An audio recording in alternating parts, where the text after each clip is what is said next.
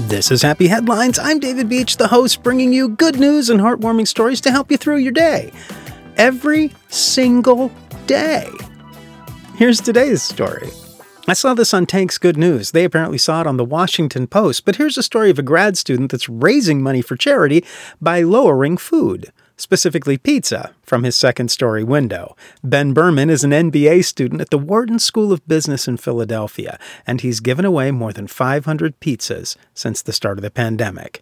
He's known now as Good Pizza PHL. And it started out of a canceled pizza party when the lockdowns were just starting. Ben was quoted as saying, "I came up with the idea because I didn't think it was a good idea to eat 16 pizzas all by myself. I had 40 feet of string I'd ordered from Amazon. I made a little pulley, bagged them up, and gave them to everyone that way."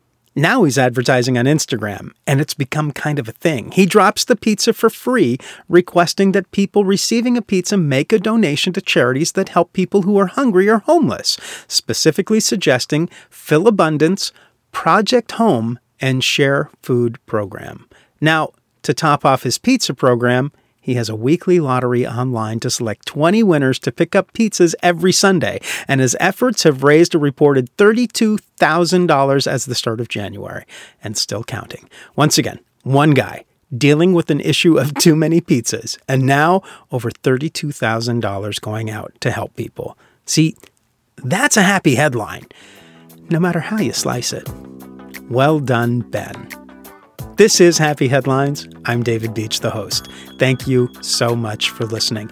Check us out on Facebook. Search for Happy Headlines with David Beach. It's a great community. It's growing, and it's an awesome way to see stories that we don't have time to fit on a 2-minute podcast. Speaking of which, that 2 minutes is up. Stay happy, stay healthy, and find a way to make someone's day.